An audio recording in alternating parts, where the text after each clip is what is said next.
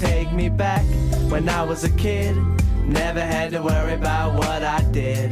But I'm a man now, what's the plan now? Gotta get it done, no time for fun now. Take me back.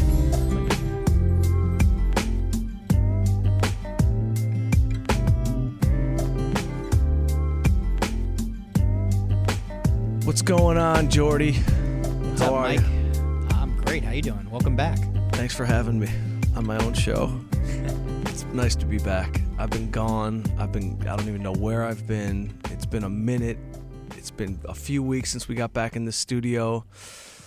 But you're here. It's Mike Young, Stories That Need to Be Told, sitting here with Jordy.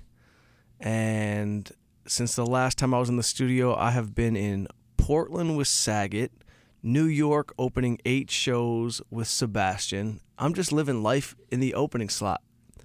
I wouldn't call it, let's say life is a feature, or life is a sidekick. It's just 2-man shows, which I love. And what's that like?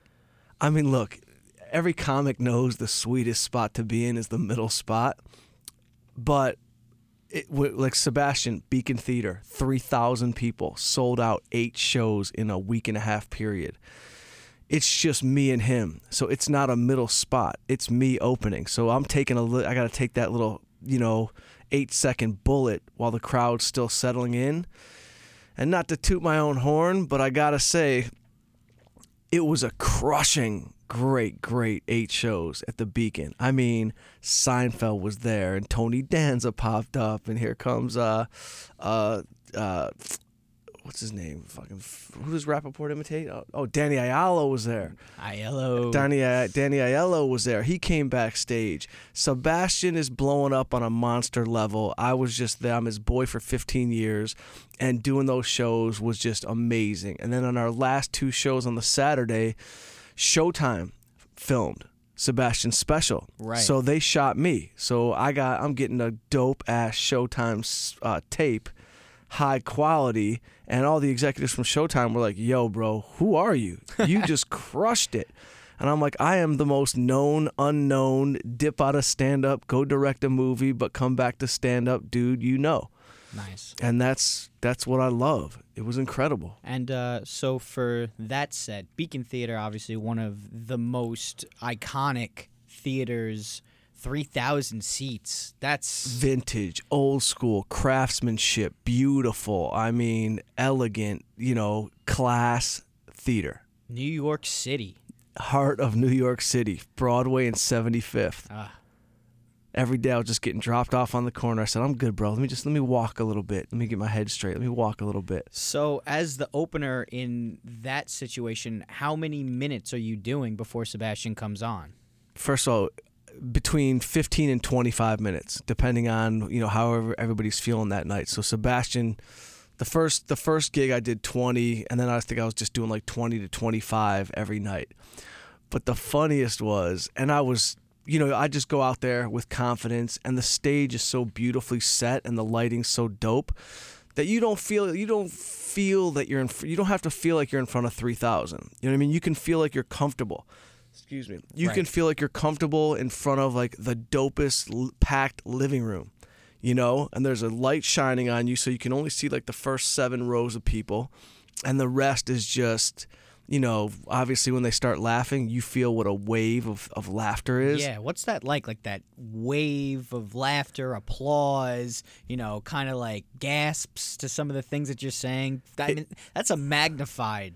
It's like you're riding a wave. I mean, there is no other way to put it. You hit a joke, it hits, and it's like you hear from the first row, ha, and then like the 20th row, ha, and then the top is like the end. You have to like wait it out.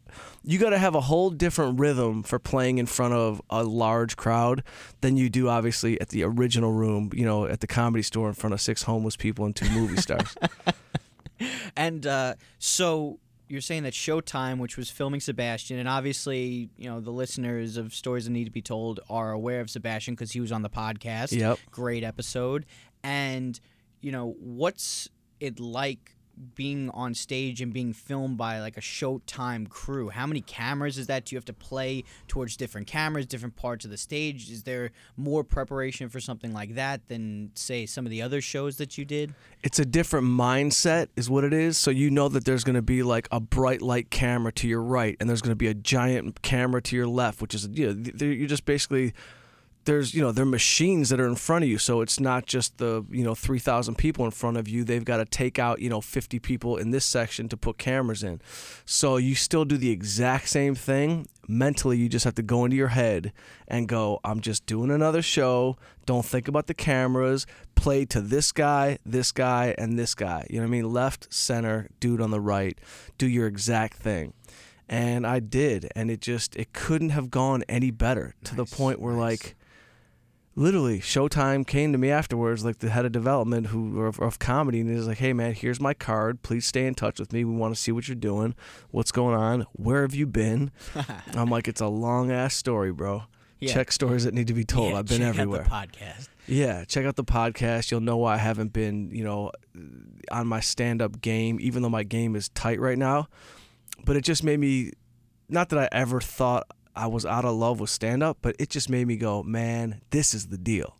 Stand-up is the greatest feeling ever. And there is a similar high when you're directing, only in that you're in a zone. Right. So there's no time to think, and you're just in a zone. Obviously, so when you're directing, you're just like 800 things are coming at you, answering questions, yes, yes, yes. You look up and it's 5 hours later. Stand-up, when it's going right, it's the same kind of vibe. You're in a zone. You blow out your emotions, and you look up, and boom, a half hour's gone. Is that how long you think you did for, say, that Showtime set? 15, 20 minutes? Because something like that, that's pretty much what like a set on Comedy Central, like a special is, right? Totally. That's what I was thinking. I mean, believe me, that's where my head is at. It's like, I think I shot my Comedy Central half-hour special. Thank you, Showtime, for paying for it. Right. You know what I mean?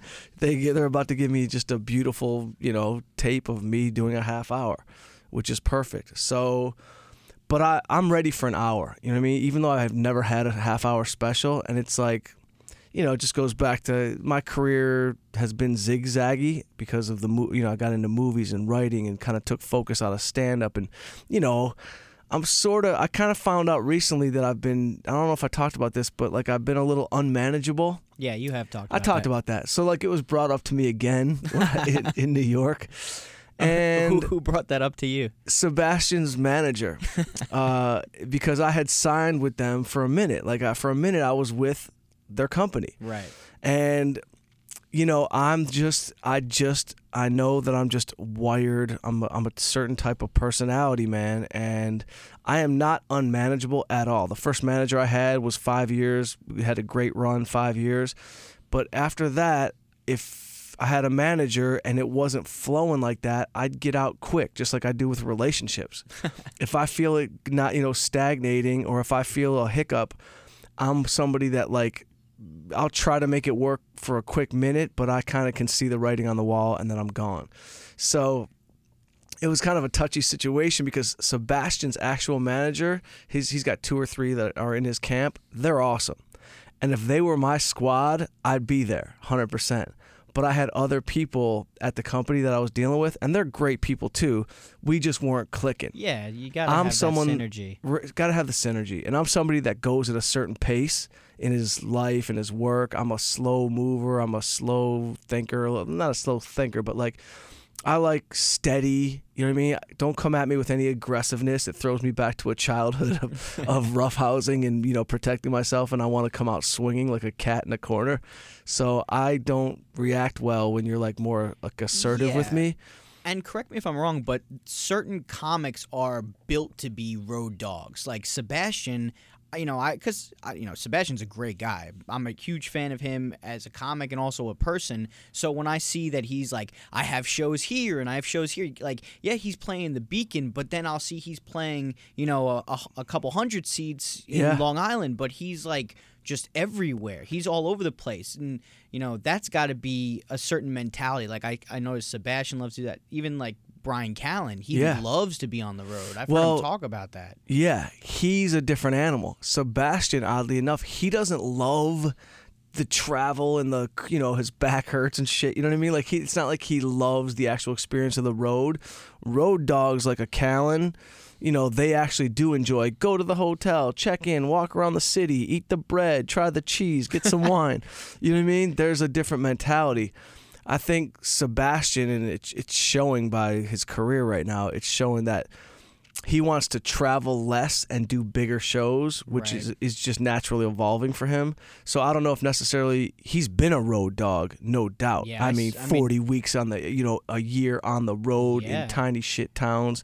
You know, he's done the road hard. So, but his, you know, I think his Aren't You Embarrassed special became a tipping point for him, and they started to see sales spike in a gigantic way. And I asked him, I asked his manager, I was like, when did you see this happen? She's like, after Aren't You Embarrassed came out. Right. You know? And it's just, he's just, look I'll say it again, he's like one of the only dudes I actually laugh at. Yeah, he's tremendous. And I mean, he is such a great model of success for a comic, just by putting himself out there and just constantly being, you know, coming up with new material over and over again. Always thinking of a bit. He's always got bits. He never runs. He's like the Woody Allen type of shit. He just keeps going forward with the bits. And I know when he's trying to run a bit with me, because he'll start off do you think that when you get in an Uber, you're going to be 100%? It's like, yo, I know you're doing the bit. It's funny. No matter what you say, it's funny. Keep moving. Yeah. But he does not run out of bits because he just lives his bits. And that's the artist. I mean, he's a real deal artist.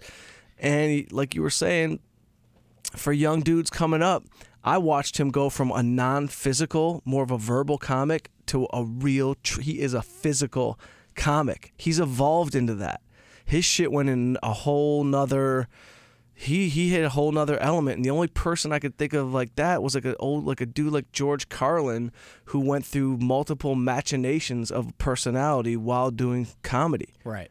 You know? And okay, so I have a question. As a fan of your comedy, you know, since I wasn't there for, you know, this string of shows that you've been doing around the country, and we'll get into the more that you've been doing. We're starting with New York, but you know, you're saying that, you know, you've never done a half hour. Now you're saying you're ready for an hour. So what's your evolution been like? And you know, has any of the bits that you've been working on? Because behind the scenes, I've seen you with the notebooks, and I've seen you in front of, you know, the 6 people, the 2 homeless guys, and the movie star. You know, with these bits. While you were gone, did any of those bits just click and you got to work them out in front of 3,000 people, and now they're go-tos for you? The most beautiful thing in the world was that happened, but I wasn't going on stage in front of 3,000 to say I'm going to work a new bit. I just got into such a zone that I started tagging my bits. And so I came up with like 4, 5, 6, 7 new tags on one bit. And I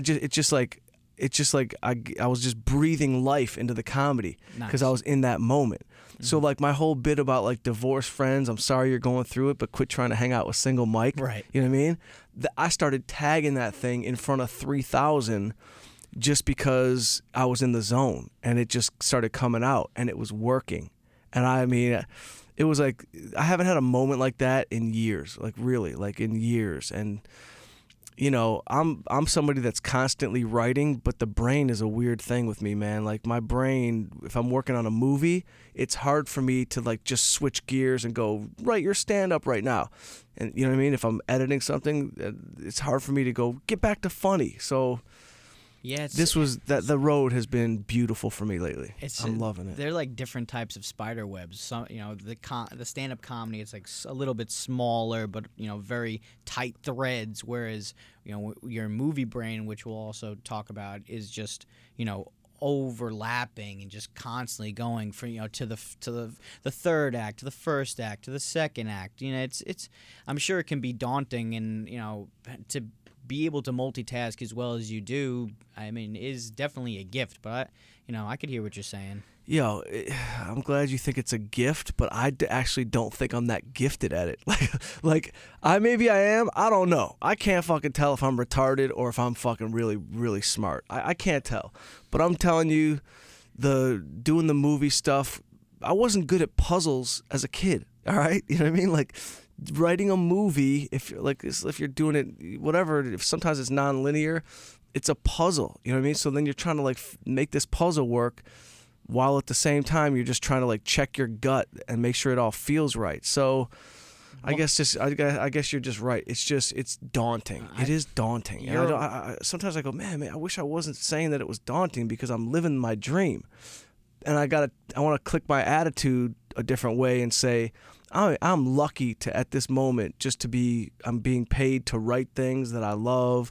So I'm lucky, but yes, writing is daunting.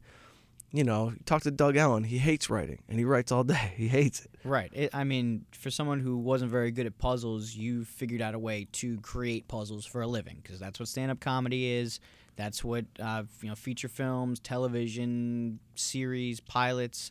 That's what it is. You're putting building blocks together to make a finished product. So totally.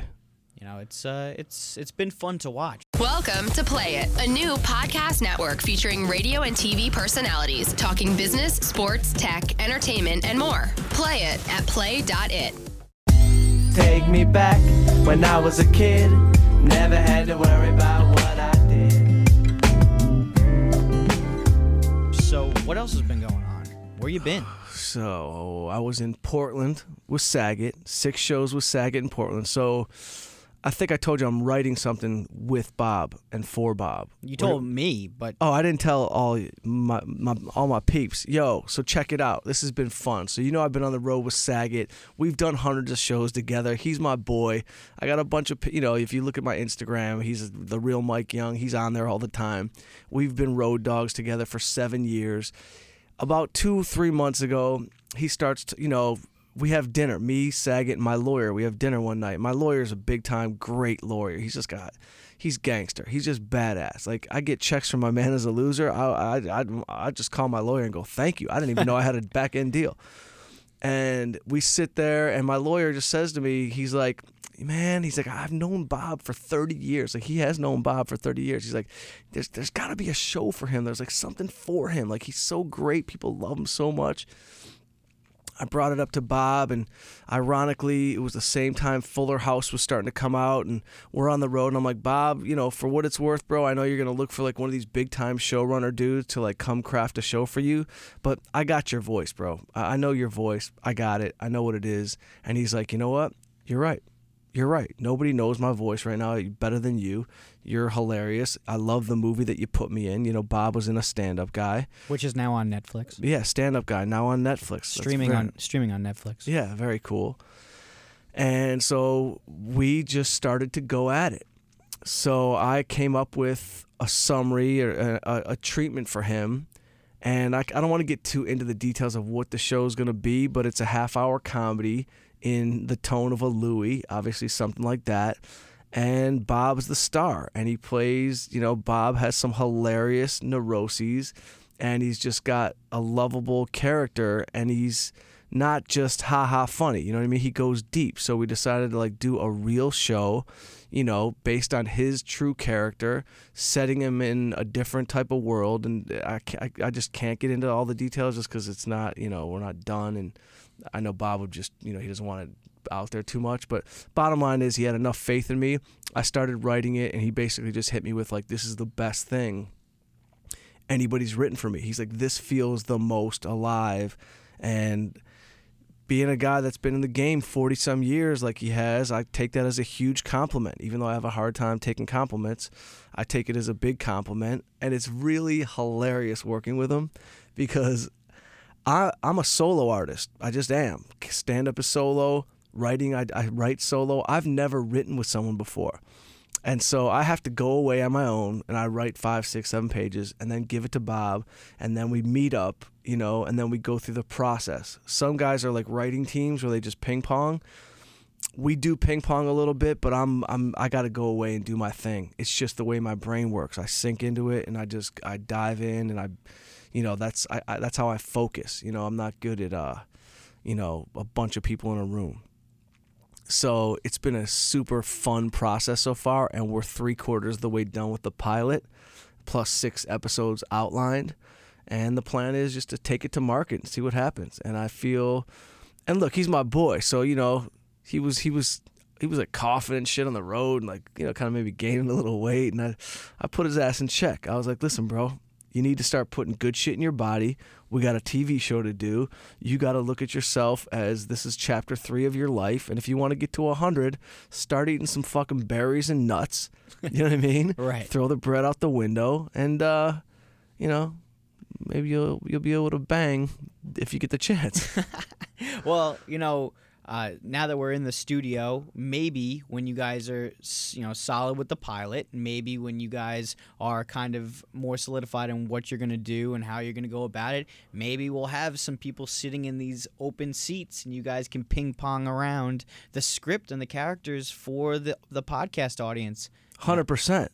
I mean, look, I feel like I could probably say a couple things. Like, can I? I don't know. Should I? You know, it's completely up to you. I mean, look, we're sitting here. He's got funny friends in the pilot, obviously. You know, Bob is Bob. Just trust me when I tell you, he's surrounded by a hilarious cast of characters. I trust you. And look, this is right now. I mean, we didn't open with this, but this is episode 1 of volume 3. This is another chapter of these stories that need to be told. And it's fun. And it's also enlightening. It's all, you know, people are going to get to see the highs and the lows of this entertainment business. It's, you know, when things are going great, it's great. And when things aren't going great, they're not. There's things that we've talked about on this show that are still gestating. There's things that have been pitched that were no's. There are things that haven't been pitched that may be yeses. Totally. It's just kind of how it goes. You cannot just pin the tail on the donkey in this town. You can have something that you think is 100% slam dunk, and it's an airball. That's why I'm just hoping that this new world opens up and that you can put your content out there for a decent price and you can let the public decide. Absolutely. So that we don't have to go to the motherfucking 7 people that run the town and pitch shit. Because I don't, my whole life I've never been that guy. Like I know what's good, I know what sucks, and I know that at least 10 people are going to like what I do. So how do we... That's where I think the industry is going. I think power to the people. That's kind of I hope so, man. What's happening. I think personally, you know, as a producer of podcasts, I think that table reads within podcasts could be one of the next big things. Just because it's immediate crowdsourcing. It's immediate for people to see where your head's at. Well, now you're talking about old school. Now you're coming full circle back to old school theater on radio. You know what I mean? You're doing a play on radio. So that's I love that. I mean, a worldwide audience. Yeah, absolutely. I'm totally down. Like Bob and I will be finished with this thing, no joke, like in a week. I am totally down to get some actors in here, and I already know who the actors are going to be to play the different roles, and we will get them in here. We'll do a table read. Let's do it. I think that would be a great social experiment to really kickstart something fun. I love that idea. Jordy. Fucking tableread.com. Tableread.podcast.stories that need to be told, episode 2, volume 3, coming soon. Yeah, so we were in Portland, 6 shows in Portland. We had a great time, super cool city. I'd never been there before. Marijuana completely legal on every level. Oh, I walked downstairs. I was like, can I take a tour of this place? They're like, you could have whatever you want. So, I mean, it was just like, wow. And the food trucks are off the chain amazing. They got like these food trucks in the downtown area. It's like 5-star food truck. So... It was, we had a great run. We played Helium Comedy Club, which is super dope, and rocked it every night. And it's like, it's so funny because I went from an old school comedy club that seats 250 every night packed, and literally Sunday morning, I woke up at 4 a.m. I got on a 6 a.m. flight to New York City, treated myself to first class. I was like, fuck this. I don't care if it's expensive. I can't go 6 hours on an airplane at 6 in the morning unless I'm comfortable.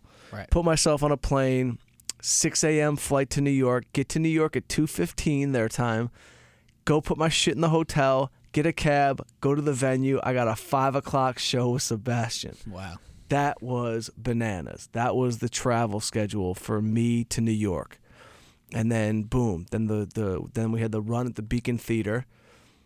And I actually had a 3-4 day window where I could kick it, I went to Jesse's house. I went out to Jesse's house, and I actually spent 4 days alone on a lake by myself in my boy's super beautiful home, and just got work done, like really. And it's like, he's got this beautiful house where there's a steam room, there's a sauna, there's a gym. So I'm basically like in my own gigantic, super comfortable health club, Right. And I just was able to get my shit done. I woke up, I wrote, I took a steam. I went back, I wrote. I took well, I didn't swim because I went halfway in the water, to be honest. It was freezing, the lake. And I came back and I wrote. And then, nighttime came, and it's like, I looked up after 4 days and I was like, yo, bro, I haven't spoken I haven't talked in 4 days. Like, what the hell does my voice even sound like? It's weird, man. When you got no one around, that's solitary. Yeah, let your fingers do the talking. But it was rejuvenating, and it just refueled me again. Like, that alone time, man, I needed it, and it's the best way. It's the only way for me to get my writing done. And I got to give a shout out to my boy Jess, the 100-mile man, who wrote the book Living with a Seal. And he's just been my boy 20 years. So he just, he's like, whenever the house is empty, go take it. And he's got, and I did, and I do. Yeah. Why Super wouldn't I? compound. Yeah, and I mean, look, I'm thinking about, how do I just move there? You know what I mean? I'll just be a houseboy that writes. A writing houseboy. So, all right, so you were there and you were writing. Were you writing new things? Were you touching up old things? What'd you have going on? So, I don't know if, I'm sure I talked about it on one of the podcasts. Not everybody listens to every single podcast, but I have another movie called Sid. Sid is about the garment district in the 1970s in New York City, when the mafia, if there is one, ran the garment industry. And they owned the trucks, and they owned the routes, and they taxed everybody along the way. So it was kind of some gangster shit going on. And one of the guys that ran it, the main guy that ran it, was named Sid Lieberman. His son found me through a mutual friend, hired me to write this movie about his father, and I did. And so I turned in the first draft of their movie probably a month and a half ago, and got the notes back pretty shortly after that. And so my goal when I was at Jesse's place was to finish the second draft of Sid, and to finish the second draft of that Bolivian cartel movie that I'm doing. So I finished Sid. I sent it to him from Connecticut, and 2 days later, my boy just called me. He's like, "You nailed it. Nice. You nailed it." Now, look, there's going to still be rewrites to be done. I was just happy that people that are paying me are happy for what they're getting. Right. It's just a job, and I just want to do a good job on the job. And it happens to be a personal thing because it's his dad. Yeah. So, I remember the day that you met him. It was on a stand-up guy. We were in that freezing cold warehouse in Brooklyn, and he came, to lunch, and he was such a nice guy. He brought his kid. Yeah, brought his kid. His kid's still in touch with Rappaport, I think. Yeah, just hanging out with him, his kid, and Constantine at lunch, having Salisbury whatever. It's totally. Like, high school hot lunch. It was just like, it was, and you could just tell that he was very impassioned to do something, and he did it. So Can you tell us a bit about the actual, process of creating this type of story and what your influences are and such? Yes, and let me tell this while I'm getting the phone from my brother, because I think he might be out there. So you'll go check. But let's see. You're gonna hear my brother on the phone real quick, and this is gonna be funny because he's visiting from Detroit. I just want to make sure he's all right and in the lobby. Let's see. We got 2 rings. We got 3 rings. Come on, Rob. Jordy, you have Rob's number, don't you? I don't believe that I do, but I might. All right. If you want to go out there, but the process. So you're talking about the rewrite process? Well, now the notes getting.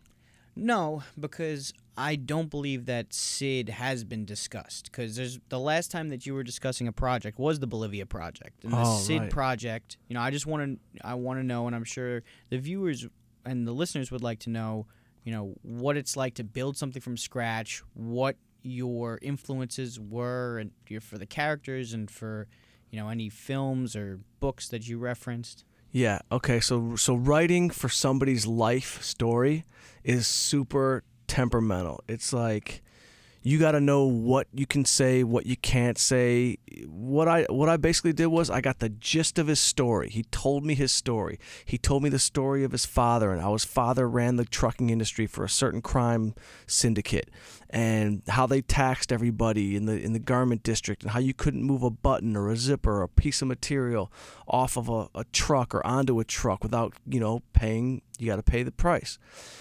But at the same time, the price was sort of worth it to these guys because clothing, like food, needs to be on time. So if it's Christmas time, you better get your shit over there.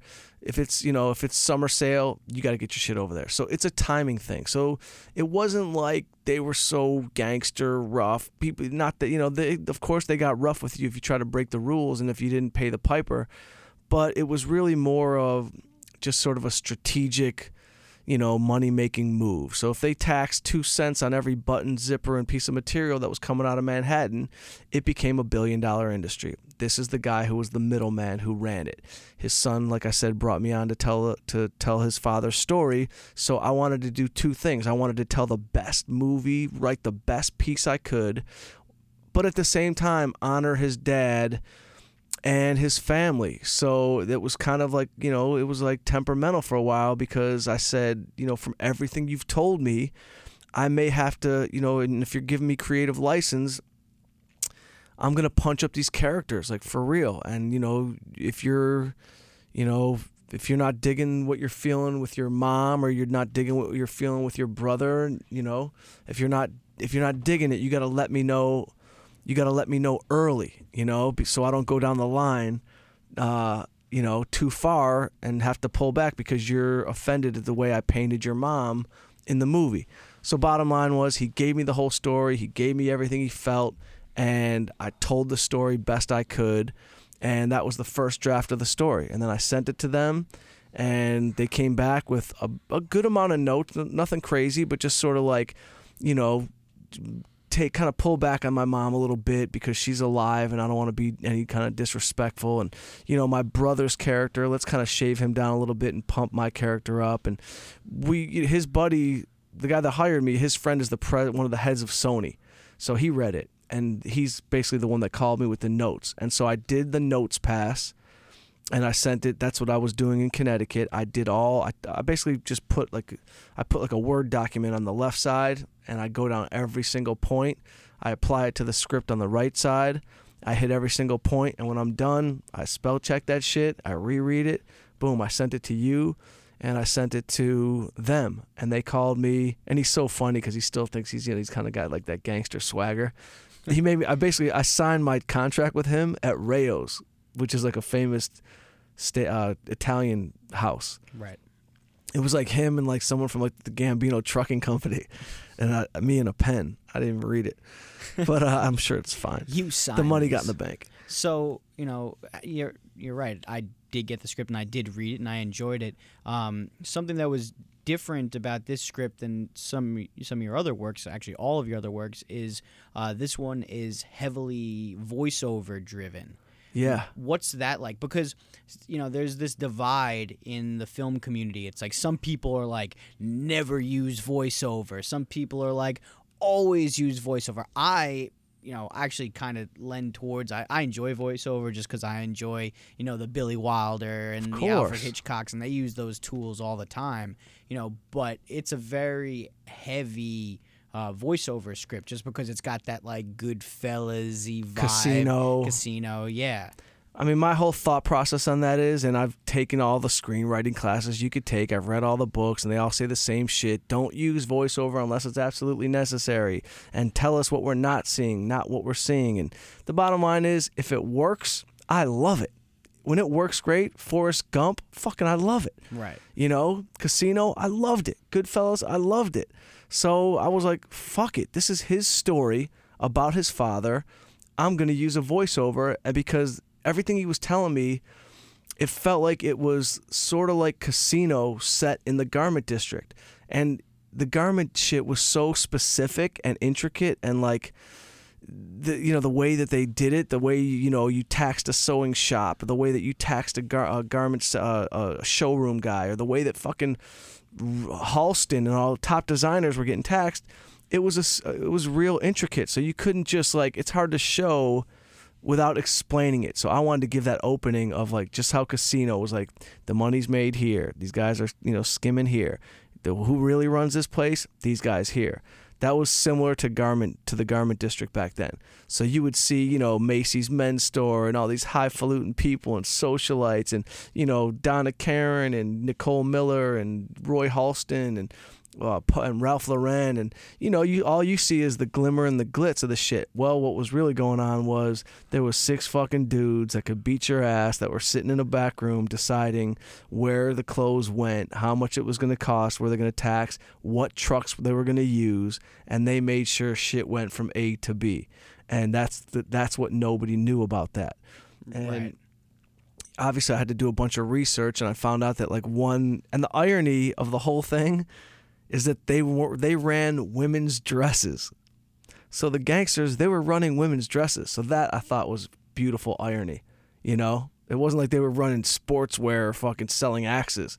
They ran fucking women's dresses. Yeah, I mean, the thing that really struck me from the story that you crafted, based on a true story, it's there are films that are based on true events, and then there's films that are based on a true story. True events is a little bit exaggerated. This is a true story, right? Yeah, You're going on facts for the most part, and it was unique to kind of see a story that has characters of people who are still alive. I mean, not to give anything away, but seeing some recognizable names and places that that I know about in the current day, and you get to see them as kind of that flashback. I personally always enjoy films like that. Yeah. So I'm excited to see where it ends up, and I'm sure that the listeners will be too. Welcome to Play It, a new podcast network featuring radio and TV personalities talking business, sports, tech, entertainment, and more. Play it at play.it. Take me back when I was a kid. Never had to worry about what I did. It's funny because I got the phone call about the name changes. So I wrote the script, and then I got the call, and he said, do me a favor, you got to take out this guy's name, and this guy lives 4 blocks away from me. You know what I mean? He's like, you got to take Gotti's name out of there and blah, blah, blah. And, out of respect and just, basic overall fear, I'm good. I take the names out. Right. But it's all public knowledge. It's like, you could Google it and it comes up. The Gambino, that Thomas Gambino, who was running the garment district, he was doing beautiful, great things, raising money for charities, building a wing of a hospital, but he was involved in some other things that they had to come at him for, and he was, garment industry was a huge thing for them. So, and ironically, he never did any time for his part of the garment district, but he paid a huge fine. And to put a button on this part of the podcast, no pun intended. No pun intended.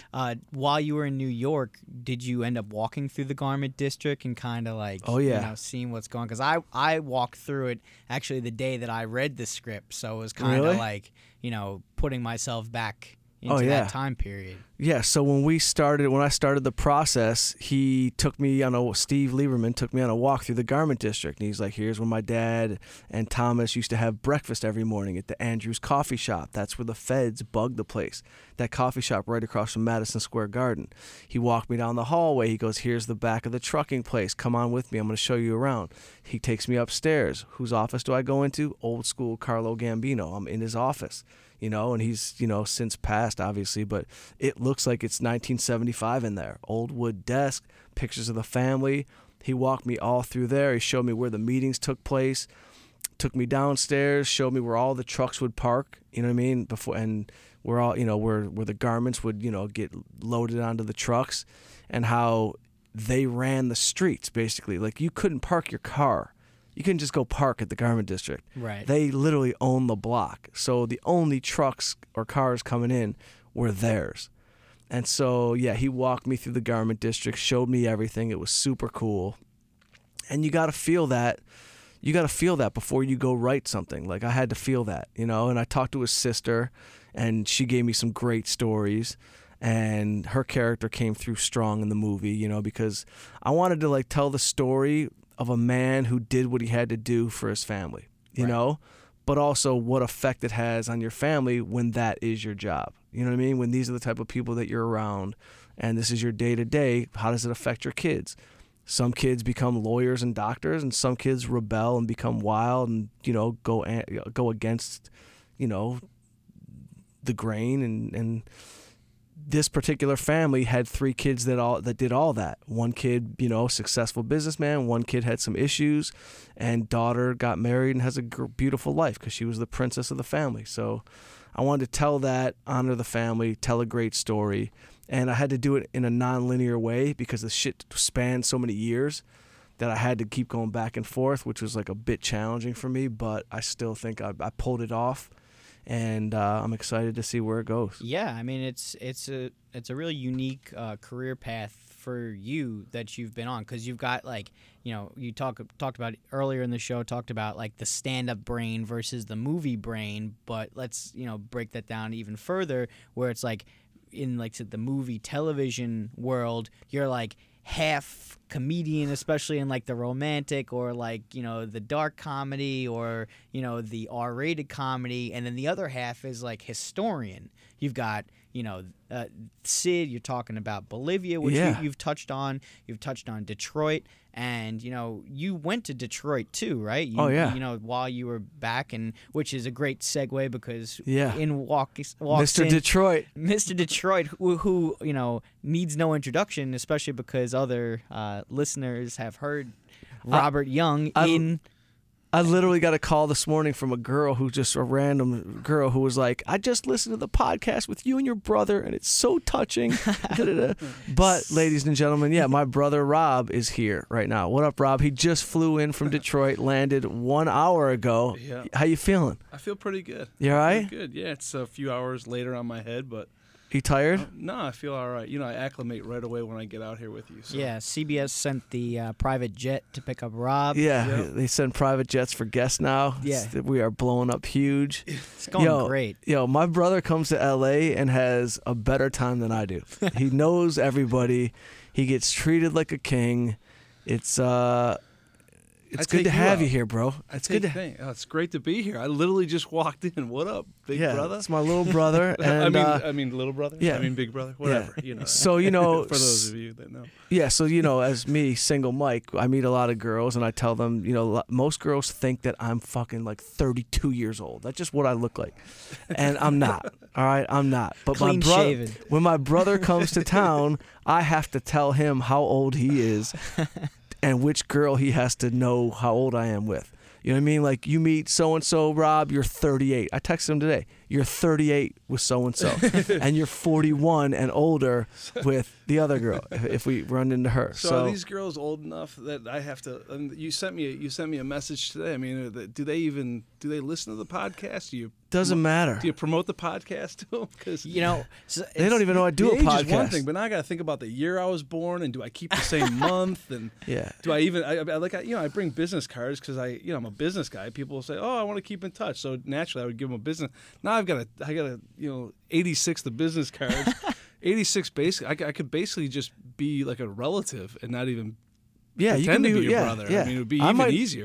I might not even introduce you. Because they're gonna want to ask about the kids. I mean, there's a whole thing that goes on here. I mean, Rob brings up a good point, though. I mean, the podcast audience is growing, and I know that people have been coming up to you on the road saying that they've enjoyed the podcast. I've been getting it more and more lately. Hopefully, Rob, it's trickled to you as well. So, let's not worry about that. Let's hope that, if the girls of your life are listening, that they're enjoying. And by the learn a thing or two. By the way, girls, I am every age I say I am. I just am.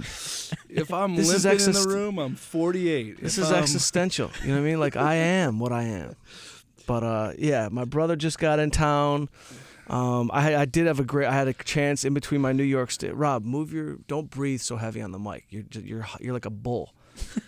breathe to the side. I gotta teach my brother. It's our whole life is like this. I gotta show him how to breathe, talk, walk. I'm gonna laugh away. But I had a chance to go to Detroit, and I only had 2 days to go, which was weird. But it turned out to be a great trip, and this kind of leads into another thing that I'm doing. I think I told you about this museum. Well, you told me, but you got to tell everybody else if you want to, or you can keep it vague. I'll keep it vague, but in the vaguest sense, you know, you guys know that I wrote the Detroit drama piece, and you know, off that we got Eminem attached to executive produce, and off of that, next week I'm going to meet with Antoine Fuqua. I mean, I could just say it. That's his people call me. They love the world, and I'm gonna go meet him. And off of that, somebody in Detroit called me and was like, hey man, will you come in and meet with this guy? There's like this big money dude in Detroit who wants to do an underworld gangster museum. Nothing I've ever thought of in my life. I never even thought about it. But what I did think was Detroit has a rich history of organized crime and unorganized crime, spanning from the 20s and 30s with the Purple Gang all the way to modern day. So I just said, yeah, I'll go and I'll meet and we'll talk it out. And it turns out the dude was a great dude. Like, he's one of these like wacky carnival-esque guys who's been in like 20 different businesses, and he's made millions of dollars selling vitamins and like bobbleheads. And he's like a trinket type guy, you know, he's really like out there. And his son's a comedian, and his son opened for me at Mark Ridley's years ago, which I didn't know till I met the guy. Oh, wow. So long story short, we talked for 2 hours, and by the end of it, I'm like, dude, I'm in. So if you want to hire me, I'm going to look at this like it's a movie script, and I'm just going to write the story of what is in every room of your museum. So that's where we left it, and I basically sent him a contract or whatever a couple days ago, and his assistant called and said they want to do it, so we'll talk to him and see what happens. But I don't do construction. I don't buy houses. The only thing I can do is write him the best experience for people to go into their thing. You know what I mean? So I'm going to write everything that you read, everything that's going to be on the video monitor, every character that's going to be in the room, you know, all that. I'm just going to write the experience, and I looked at it as if it was a feature film, but shorter. You know what I mean? You'll be the voice of the museum. There you go. Exactly. So we'll see what happens. But that was just like a fun 48 hours, and it was, you know, I was bummed because I didn't even see you. I didn't even see you on that trip. Nope, we just talked every day. Yeah. My brother's been working his ass off, literally rebuilding the city of Detroit. Like, literally, my brother's, you know, he's part of a new company, the Blue Team, Restoration, and BBMK, and all. Is that all? Is that the? How many names are there? Let's be clear. I'm not building the new stuff down there. What I'm doing is I'm taking the existing stuff and making it strong, and making it stronger, so it lives for another 200 years. We get it back to a point A where they can build off of that. And we're starting, you know, and you got to have a strong foundation to build off of, and that's what we're doing. So we're going back into, Detroit, and we've been doing it for the last, half a decade, and we've been doing it with Dan Gilbert, for those of you that Quicken Loans Giant, and we've been doing it with his organization, and in the grassroots of it all, we're basically cleaning up the city from the inside out. Right. And we're there for all emergencies 24/7. Not just in the city, obviously we're a national company, but it's a big opportunity for us, and we're really proud to have it, and to be doing it in our hometown is just incredible. Yeah, my brother is busy. And I'm just glad you got out here, because I know you come here and it is chill central. He called me yesterday. He's like, don't worry about me. I'm just going to go hiking. I'm just going to drop my shit off at your place. I'm going to walk into the mountains and sweat. Don't worry. You don't care about me here. He's got more friends here than I do. Rob comes here. The last time my brother came here, Russell Peters, who I've mentioned many times, it's a friend of mine for 11 years, probably out here. One of the greatest dudes ever, not to mention the biggest comic on the planet. I do a show with him in Windsor. My brother comes to Windsor. He meets Russell backstage. My brother is the type of dude who just gets along with everyone. And I'm talking about, like, I don't give a fuck if you just saved a life or you're about to be Charles Manson. You're going to get along with my brother, and it's just the way it is. He just flows like water with that shit. So him and Russell hit it off. They both love boxing. They talk boxing. Next thing I know, Russell's like, yo, Bobby. He calls him Bobby. The only other person that calls him Bobby is my Aunt Barbara. So now Russell is like our third brother. And Russell's like, Bobby, when you come to L.A., you stay with me. I'm like, I've never even been at your house. Like, you got a mansion in Malibu. You really never really asked me to come over. Like, and you do things. And he's like, Bobby, you stay with me. So next thing I know, my brother comes to L.A., goes right to Malibu. He is staying at Russell Peters' house, and here comes my brother pulling up in my garage in a $100,000 Audi that he can't admit that he's scared to drive because he's not a great driver. But Russell gave him the car, and he's just herky-jerking it into my parking spot, and there's my brother getting out of a $100,000 car that Russell just gave him for 4 days. Welcome to L.A. Welcome to L.A. Yeah, and I got to see that because the last time you were in town, remember we went late night to, what's that spot, Bossa Nova? And, Yeah. And we get there, and it's just you and your wife and Russell and his wife and all types of people that are just there. And you guys are yucking it up. I don't even think they even saved chairs for us. There were no chairs for us. That's right. There were no chairs, actually. Yeah, Sorry. no, my brother, Rob, you got it good when you come to L.A. And you've been coming to L.A. for 20 years. I mean, you've been coming Yeah, here at least. to visit me for at least 15 years. At least. You know, and he's done everything I've done. He comes, you know what I mean? He comes out here, he goes to the set of Entourage, and all of a sudden everyone's like, your brother's cooler than you, you know, and now he's texts Kevin Connolly. Hey, when are you coming to Detroit? You want to open a sports bar? I got you. You know, my brother calls me, he's like, yo, I talked to the guys at Goal. We're opening something. No, not without me, you're not. Not without me. No, but we're going He's- to be doing that pitch this week with those guys. I got the whole thing. Do you have the renderings? I got the renderings. I got a whole, and I've got a PowerPoint that goes along with it. I have a really professional thing that they put together for me. So to this give is to you. So this is something because we're just riffing, right, Jody? We're just keeping it flowing. This is what it is. This is episode 1 of volume 3. This is the introduction to the entire volume. This For is real. whatever we want it to be. So Goal Sports Cafe is our cheers. It is just my boys own it. It's right down the street from me. It's a high-end sports bar. It's where I go 4 nights a week. It's the only place we have fun and we're comfortable, and it's home. So when Rob comes in, he goes with me, and it's home to him too.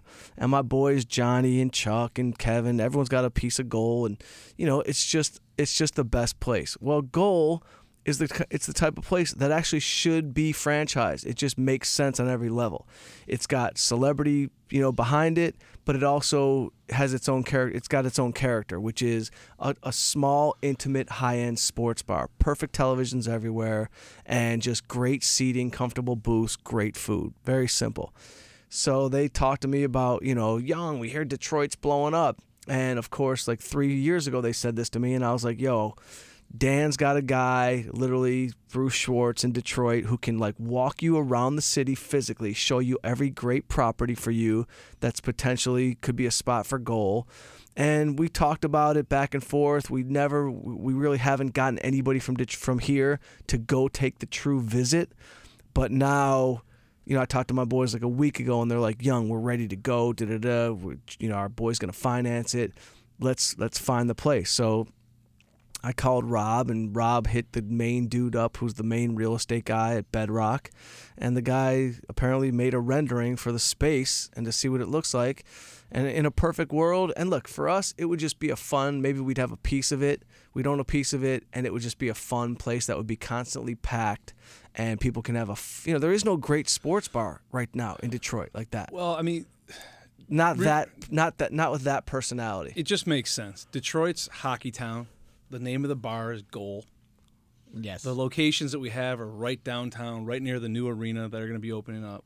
There's 2 spots that are just prime, and to jump on them right now would be the thing to do. If you don't, it would be You're just the not wrong thing. Well, if you don't have do the it, you're just not opportunity to do it. You're not a smart businessman if you're looking to truly expand your business. Like if you you're have going if you have an opportunity for what they have, for what the theme is, and what the vibe is, and the energy is, and what people go there for, it's just the greatest opportunity in Detroit right now. Detroit is expanding leaps and bounds in the retail market, and the hospitality market, the housing market, the multifamily market, the apartments, businesses, anything you can think of that lends itself to the personality of a city, Detroit is growing leaps and bounds. Exponentially. Daily you can see it. Right. People that, we're putting the M1 rail is going in downtown, so it'd basically be a monorail 3 miles right through the heart of the city. It's going to have drop-offs. We're building a new Joe Louis Arena. It's going to be called Little Caesars Arena, but they're building a new arena there. So you're going to have football, you're going to have baseball, you're going to have hockey. Eventually there's going to be basketball. They're talking about bringing a Major League Soccer, international soccer team to Detroit. Right. I heard Dan's talking with Alec Gores, the owner of the Gores, Pistons. from the Pistons. Who owns the Pistons? Alec Gores or what's the Gores name? I think it's Alec. Alec Gores. Dan and Gores. Yeah, but anyway, there's just a plethora of things that are happening down there that if you have the opportunity, you have the ways and the means to do it, Detroit's a place to be. Above and beyond any other city in the country right now, and maybe even the world. The craziest shit is every time I go home, I go look for houses. I could afford a Detroit house. I can't afford a LA house. You might not be able to afford a Detroit house soon. It's You might be able to buy our old house in Southfield off of Red Leaf Lane. That's 750-footer. Ranch, no basement. You might be able to get that one, flood the backyard in the winter, make a hockey rink with the grass coming through. But there's a lot of great things happening right now. And Jordy, you said something earlier, the podcast, and just coming from, just flying in from Detroit and telling people about Mike's podcast and people calling me about Mike's podcast. A friend of mine in Baltimore, Joel Wax, was telling me that one of his partners in his business is the lacrosse coach for the Israeli national or international lacrosse team. Right. The Israeli national lacrosse team. And he listens to the podcast now. So, I mean, it's going beyond, the borders, so to speak. And I'm hearing about it from people that are saying, hey, did you hear Mike's, podcast? I think it's great. I think you guys are doing a wonderful job. Thank you. It's a worldwide thing. I mean, honestly, it transcends, and it's the best part about podcasting is it goes hand in hand with the on-demand world that we're living in, because everyone's so busy, everyone's traveling, and it's not the type of world anymore where you have to be at your television set or at your radio at 8 p.m. on a Thursday for prime time. Prime time is whenever you want it to be. So, obviously, the first part of this episode was Mike rehashing where he's been, because he's been everywhere over the course of the last 6-8 weeks. So, we're going to start going, deeper into what has been going on and what has been going on. So I'm happy to hear that. I mean, it's... Yeah. I'm happy to hear it too. I was shocked because I'm like out of touch with what people listen to, because I don't listen to that many podcasts because I don't have time to listen to a bunch of stuff or watch a bunch of stuff. So when I was in New York and some dude just rolled up on me in the lobby, was like, dude, I love the podcast. I was like, what? You do? I'm like, where'd you hear it? You know what I mean? And you don't remember that CBS is a very big company. Yeah, that I've heard of them. They're kind of big, and you forget that there we are on CBS Radio. You can go find the podcast and in iTunes, everywhere. Play.it/Mike Young. Yeah, it's just so I forgot. So then I'm in New York and some dude comes up and I couldn't have felt better. And then Saturday night I'm in Irvine and a dude that works for TBS Network rolls up and he's like, "Yo, bro, I love your podcast. I love what you do." And I'm like, part of me still so insecure that I'm like, maybe he thinks I'm somebody else. Maybe he thinks I'm I don't know who he thinks I am. Yeah, you just got a meeting at TBS based on this podcast. I literally have a meeting at TBS based on the podcast, and then we sent him Single Mike sizzle reel, and now it's a real meeting with the vice president over at TBS. Yeah, you're welcome. Thank you. Thank you. Jordan's the best. Jordan is the best. But Jordan left me. I told Jordan, I can't do the podcast alone, man. I can't. You think I'm a great monologuist, but I'm only good for 4 minutes. I can't talk by myself about a story. My brain doesn't work like that. So I told him I need sidekick. And everyone who's come up to me about the podcast, they love Jordan on the podcast. My boy at Goal last night is like, I got to meet Jordan. I'm like, yeah, bro. He's over here eating free chicken tenders every Thursday if you want to see him. Absolutely. Yeah. He hasn't paid for a drink at Goal ever, and maybe he never will. I hope not. Never should. I love Goal. Shout out to Goal. Yeah, we love goal. But I'm saying it's a cool thing, and it's on me to stay consistent, but it's also on you, for me to stay consistent. We're back. We're back and better than ever. I love that we can just roll around with equipment and just do it wherever. This is beautiful and dope and the best sound of all time. Yep. But that stuff they gave me is pretty dope too. There will be, I'm sure, special circumstances where you just have to get a story out, and it'll be solo dolo, just rocking. But as long as we're at the same place at the same time, and we could also do call-in episodes. It's not, not to say that we shouldn't, but there is nothing quite like that face-to-face interaction. And look, the thing about it, it's like I had said earlier, this is on-demand audio. There is no time limit. Yes, there should be consistency. I think that minimum once a week, but sometimes there'll be more, sometimes there'll be less. But Rob, I have a question for you. Coming from the fact that you're in Detroit and you're hearing people talk about the podcast, but also you're hearing the podcast, because for us, we're a little bit jaded. We're here in Los Angeles. We're talking about the entertainment industry. Do we paint a good picture of Los Angeles, the entertainment industry? Like, are there things that you enjoy that we do? Are there things that you wish we did a little bit more of? Because, sometimes we forget that we're kind of in, the saying, when you're too deep into the forest, you can't see the trees. Yeah. Right. So what do you think? You almost said that saying. You almost got it. You on the first try.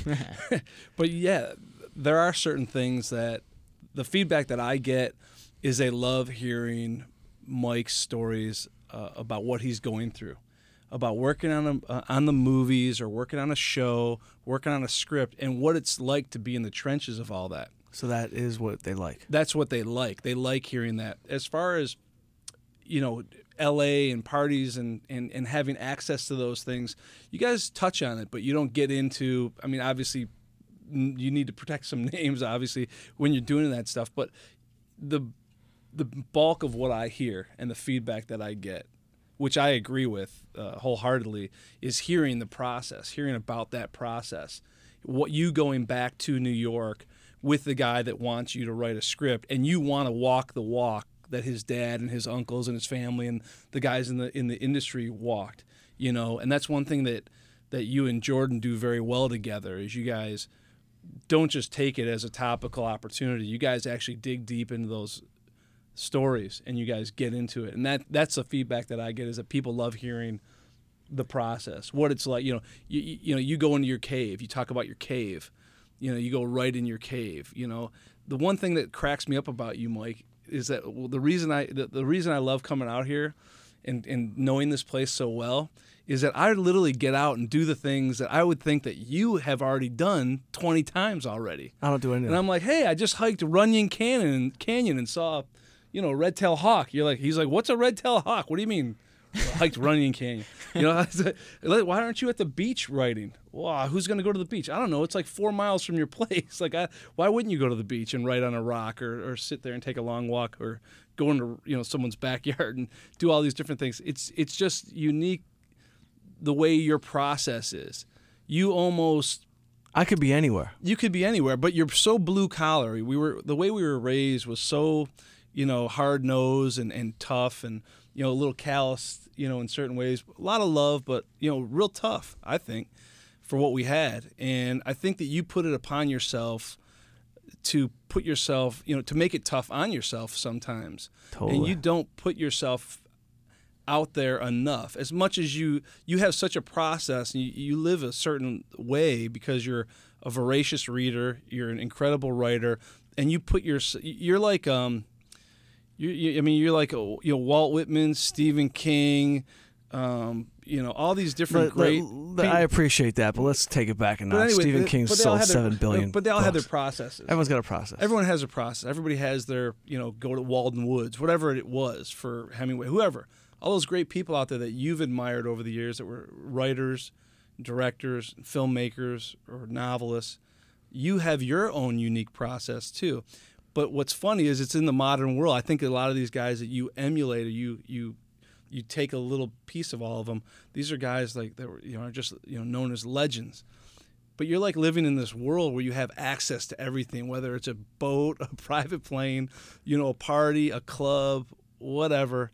but you keep it so simple in your own way. I And say you're so true to that it's honorable. It really is. It's beyond honorable. Thanks, Rob. Thanks. Welcome to Play It, a new podcast network featuring radio and TV personalities talking business, sports, tech, entertainment, and more. Play it at play.it.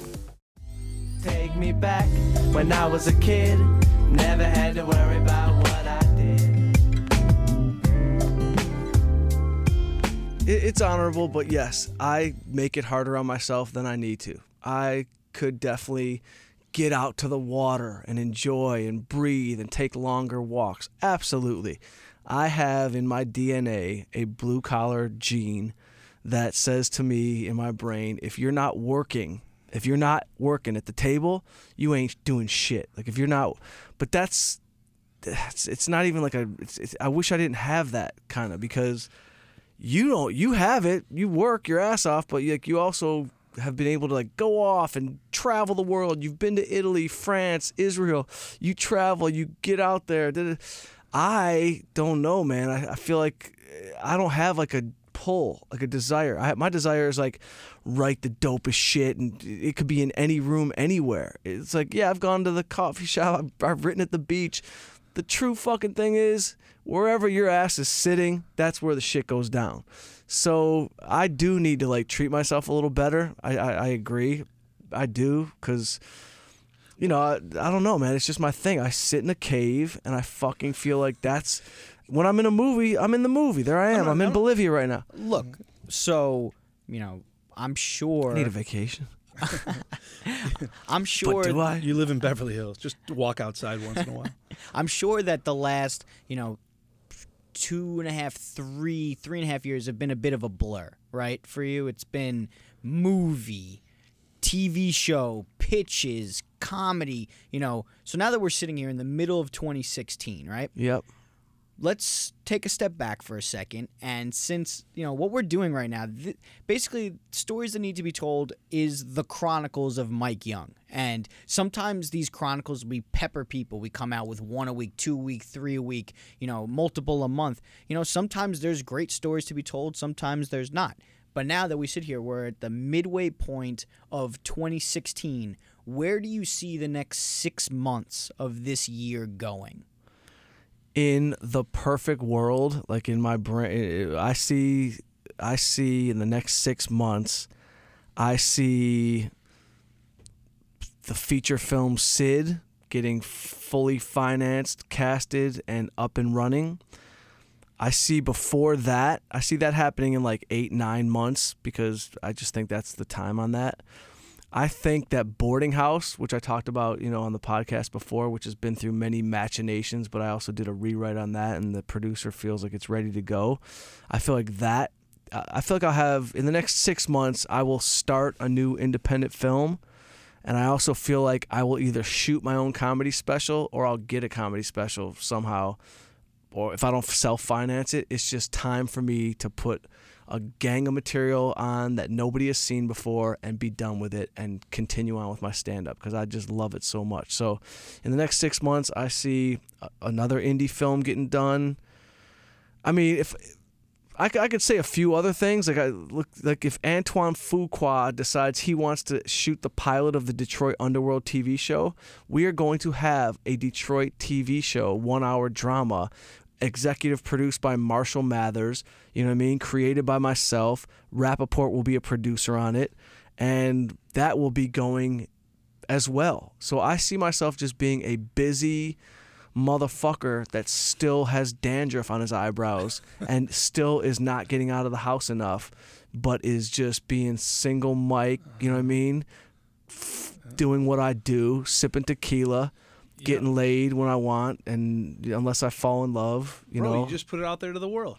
Yeah, you just gotta kind of visualize it. I mean, something that I admire, encourage, and I'm always fascinated by is that the projects that you create, not only are there a multitude of them, but they are located in multiple destinations. Yeah. Los Angeles, Detroit, New York. Yeah. I mean, so visually what you're talking about, I mean, I'm the morally safer of morally safer. God rest his soul. They said as a journalist he would pick stories in places he wanted to go. He's like, what the hell is going on in Hawaii this week? So Detroit obviously is my heart and soul, and it's like I just something keeps pulling me back, and I am gonna go buy something there because it's just where I like to be. I like to be around your kids. I like to be around the family. I'll come back to LA as often as I want, probably for months at a time, and still have an apartment. But like, that's where I'm most comfortable, and that's like the stories. That's the shit. Like I've been told by too many people that we have to tell the story of the underworld Detroit 1970s because my dad was there. He was in it, and when people at the level of Anthony Zuiker from CSI and Antoine Fuqua and Rappaport and Eminem, when those high-level artistic people are telling you that you got something dope, it's not I don't have to go ask anybody else. I know it's dope. Everyone that's read it is like, this is the shit. It's just a matter of where's it gonna live, and if every network says no, well, do I just go write another 30 pages? I'll go get a fucking $2 million and go make it a movie. Right. It has to be told. That's a story that has to be told. Or you know what I mean? We do a table read on the podcast. Boom. Jordy said that half before you got here. And by the way, Jordy, that script is done. And I'll fucking bring Rappaport in here, and we'll put a cast together, and we'll do that table read.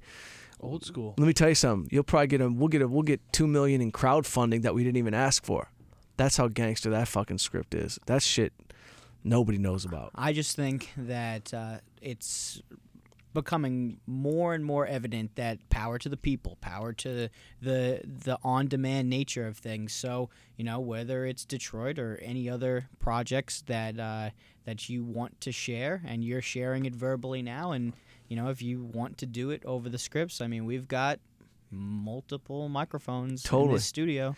Yo, you know what's so funny? There's Detroit, so many of these projects have been, and you've watched every one of them, from incubation to paper, to deal, to no deal, to death, to alive again. Like, it's all, but in the perfect fucking beautiful world, Red Leaf Entertainment, I mean, it just because we just have all these projects and they're all just flowing forward. It's like, and no disrespect to Kanye, but I wrote the Kanye thing. We're going into Netflix to pitch it. I've told the people on this show about, me working. I'm sharing a bill. It's created by Mike Young and Kanye West. I never met Kanye West. I've literally never met Kanye. I'm not dogging him. You've said it make before. That face. I'm not dogging Kanye West. You're looking at me like I'm dogging Kanye West. I got no beef with Kanye West. I'm just saying, yo, give me a call, bro. You know what I mean? I just wrote a TV show for you. I know I'm lucky to be in business with you. You are an international monstrous superstar of the highest level of musical talent. I'm just saying that show, in my opinion, is a hit. It's already written. Where are we at? Like, let's get that. Call Warner Brothers. Say, let's go do it at Tidal. You own Tidal? Let's do it. Mike, has Kanye read it? Yeah, his cousin told me last week he read it. He loves it. We're just waiting to get the meeting set up with Netflix. We are going into Netflix with Kanye because Netflix is different than all other networks. You go in there with 10 episodes laid out. Not written fully, but laid out. So we had to lay out a full season for them, and which I've done. And everybody's happy, and it's a dope package. I'm just saying, for me as a writer, it's just frustrating. It's just frustrating because I put my fucking heart and soul into this thing, and I haven't been paid a dime. Our deal is Warner Brothers. That's the studio. So what that means is they come in, they pay for it, so we don't get paid until we set up at a network. You know what I mean? So here I am on the IFCOM. And I'm just like, to me, I'm like, yo, just be a man, bro. We're two men in the world. Like, we ain't gonna mean shit in 100 years. Just go grab a coffee. Tell him to meet up at what I mean? Gold tonight. Tell him to just turn His on. cousin goes to Goal. His whole crew goes to Goal. Yeah. Tell him to come on up, man. Yeah, They all come to he goal. He should come on out, and then he should go home, turn on Netflix, watch a stand-up guy. Yeah, if you want to, you guys could tweet at Kanye. Tweet at Kanye and go, yo, Kanye, what's up with your Mike Young project? And he's going to tweet back and go, who the fuck's Mike Young? And then he's going to have to call his cousin and go, that's who it is. I think once he meets you, I think you're right. I think there is something I hear to be he's said a about. great dude, by the but- way. When you meet him and kick it with him, I heard he's But cool when as you hell. go into business, and I'm in that world where we do a lot of business with a lot of different people, a lot of different walks of life. The first thing that you need to do business and know that things are going to be going well is to meet the people and know that you can trust them, know that you'll get along with them. And you don't, all I know is what I see on TV, and all you know is what you see on TV and what you hear from his cousin. It would be nice and kind of a menschy thing to do. Yo, Kanye, come on down. Yeah, by the way, And drinks are on us, man, or right. food or chicken fingers, whatever Yeah. you want, man. And Just by the come way, on down. Kanye, for what it's worth, you wouldn't be my most famous friend. Let's just say that. You know what I mean? Let's just say that. You're the man, but you ain't my most famous friend. My friends, you've talked to my friends, buddy. You've talked their ear off for an hour. You've performed at their birthday parties without knowing it. Yeah, I think So it's a good let's idea. just be men. Come find me, bro. I'll kick it with you. By the way, your wife, we shot a short film together, me and Connolly. I wrote it, he directed it. Kim Kardashian was in our little short for American Eagle years ago. She's sweet as can be. She's cool. She was in Sardudes. Not Sardude. She was in the other one, the ghost of late night partying past or something. She played a ghost of like what not to do in Hollywood.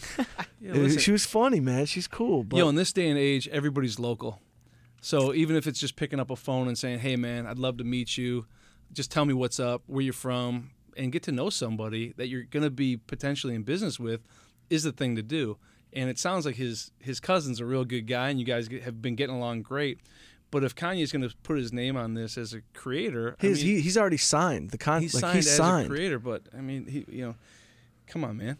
That's what I said. Come on down. We'll hang out. Yeah. So Meet the whole family. I'll bring the kids down. Bring your kids down. Dinner on me if Yeah. times are hard. Absolutely. Well, I got babysitters. My kids are old enough to babysit his kids. So, we'll do what you're saying is a stand-up guy on Netflix, and then it's going to be your comedy special on Netflix, and then it's going to be the Kanye show on Netflix. Okay, cool. 6 Man, months. I'm doing a lot of business with Netflix that I never met before. Yeah, it's gonna be great. Right? Well, you're already on Netflix. You got Yeah. one of those pins is knocked down already. Right. A stand-up guy is on Netflix. That is true. And we're gonna pitch to Netflix. And of course, the Saget thing. The funniest thing is that's where he's in business right now.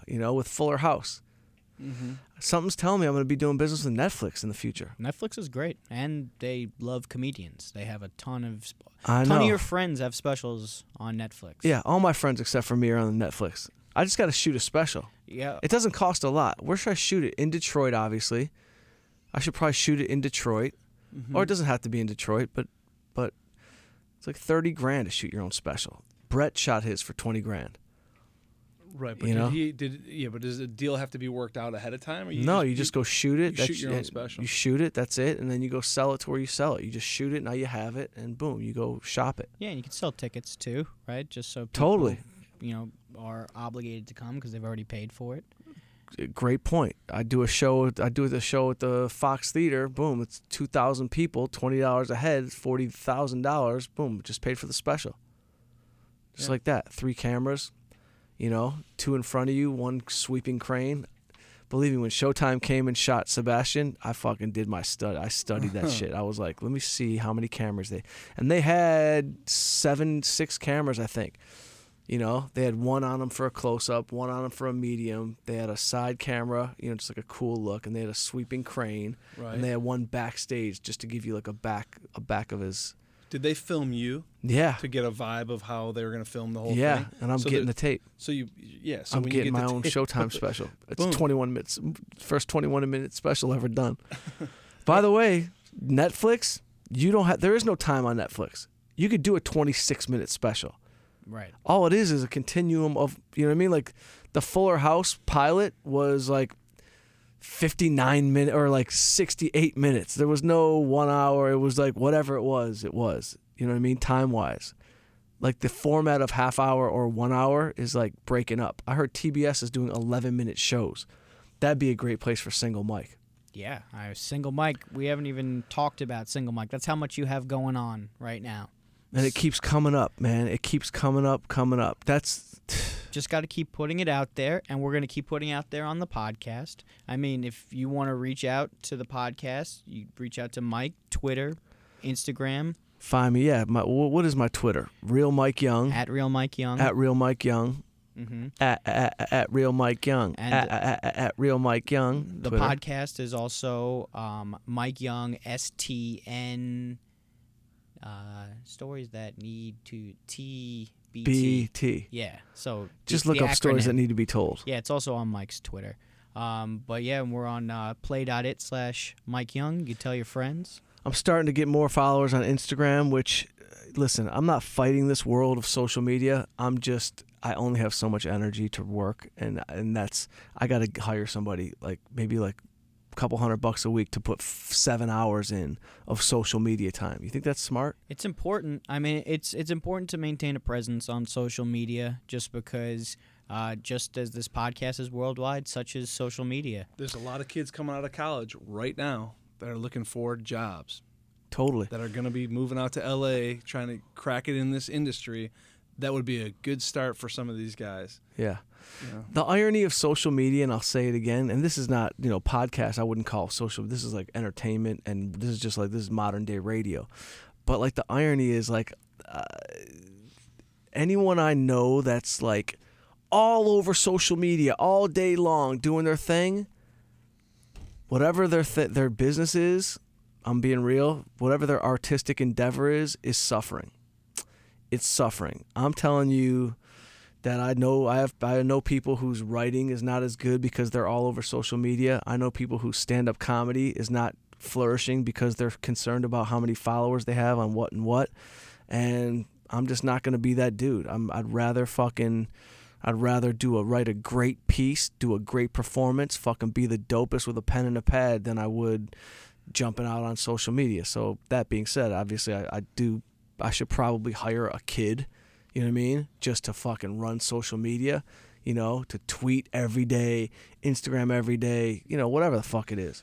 But it's an interesting thing, man. The thing about social media is that you want people to feel as though they can engage with you at their leisure, but also at your leisure, because it's just become such a smaller world these days, and the engagement, and I've seen it happen. I've seen, and I know that people know that I also produce Michael Rappaport's podcast, and when we started I Am Rappaport, Michael had probably 50 to 60,000 less Twitter followers, 50 to 60,000 less Instagram followers, and he's unbelievable at social media. He's so good at it, and I believe it's because he's so good at engaging with people, and people love it. And that's what you're doing with the podcast. I think you could do it with social media. It's just just as you found your own lane with comedy, you'd have to find your own lane with social media. No, I could do it, but I'm just saying, as a person that you only have so much energy in your body, in your fucking brain.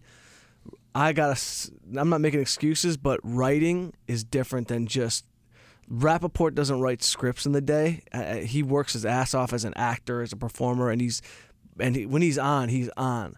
But for me, when I sit down to write, that's like a 4-hour chunk of time that, I don't know, man, maybe I got to figure out a redistribution of energy to put towards social media. I don't fucking know. I think that... I don't know. I like... You're doing something right, and the shift of focus is always good because it gives you perspective. You're doing what you do and you do it well, so don't jump into all this other stuff when you can, get a kid that is socially media savvy, and you can do that. I mean, it's not it's not what I do. It's not what Just you keep doing what you're doing, but have an idea of what your voice would be on social media. Whether you're doing it, you're having someone else do it. That's the most important thing, because there is a whole world of people out there, millions and millions of people who will find this podcast and will find out about your social media as time passes. Yep. Don't you think True Mike story. is single Mike, Jordan? Don't you think that's his, isn't that the Oh voice? yeah, I mean, Single Mike is that's my Mike. thing. Jeez, that's I came out on stage on the Beacon. That was the first thing I said. You know what I mean? I'm single Mike. you know. And look, I don't plan on being single. It's not about being single. It's the idea of a single entity also. You know what I mean? It's not just like remaining single, Right. avoiding relationships. I'm in 3 of them. You know what I mean?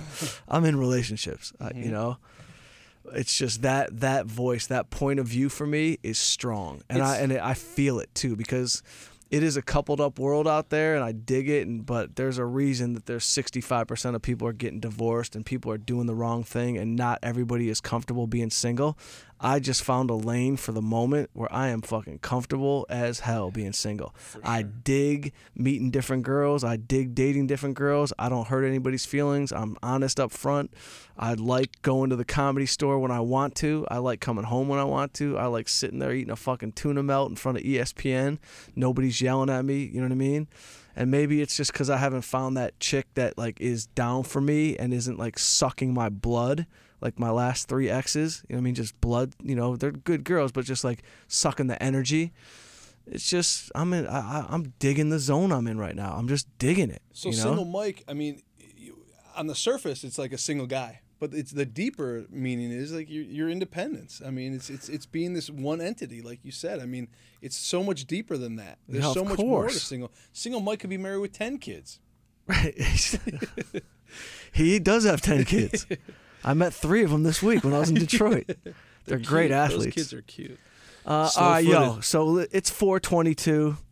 Anthony wants us out of here, or not. But I was just gonna say, you know, we're gonna wrap up this episode. This has been great. This has been episode 1 of Volume 3. My brother Rob in LA from Detroit, spending a week, about to just walk into the mountains. Last time he walked the mountains at Russell Peters, he fell down a mountain. He's not gonna do that again because he's smarter now.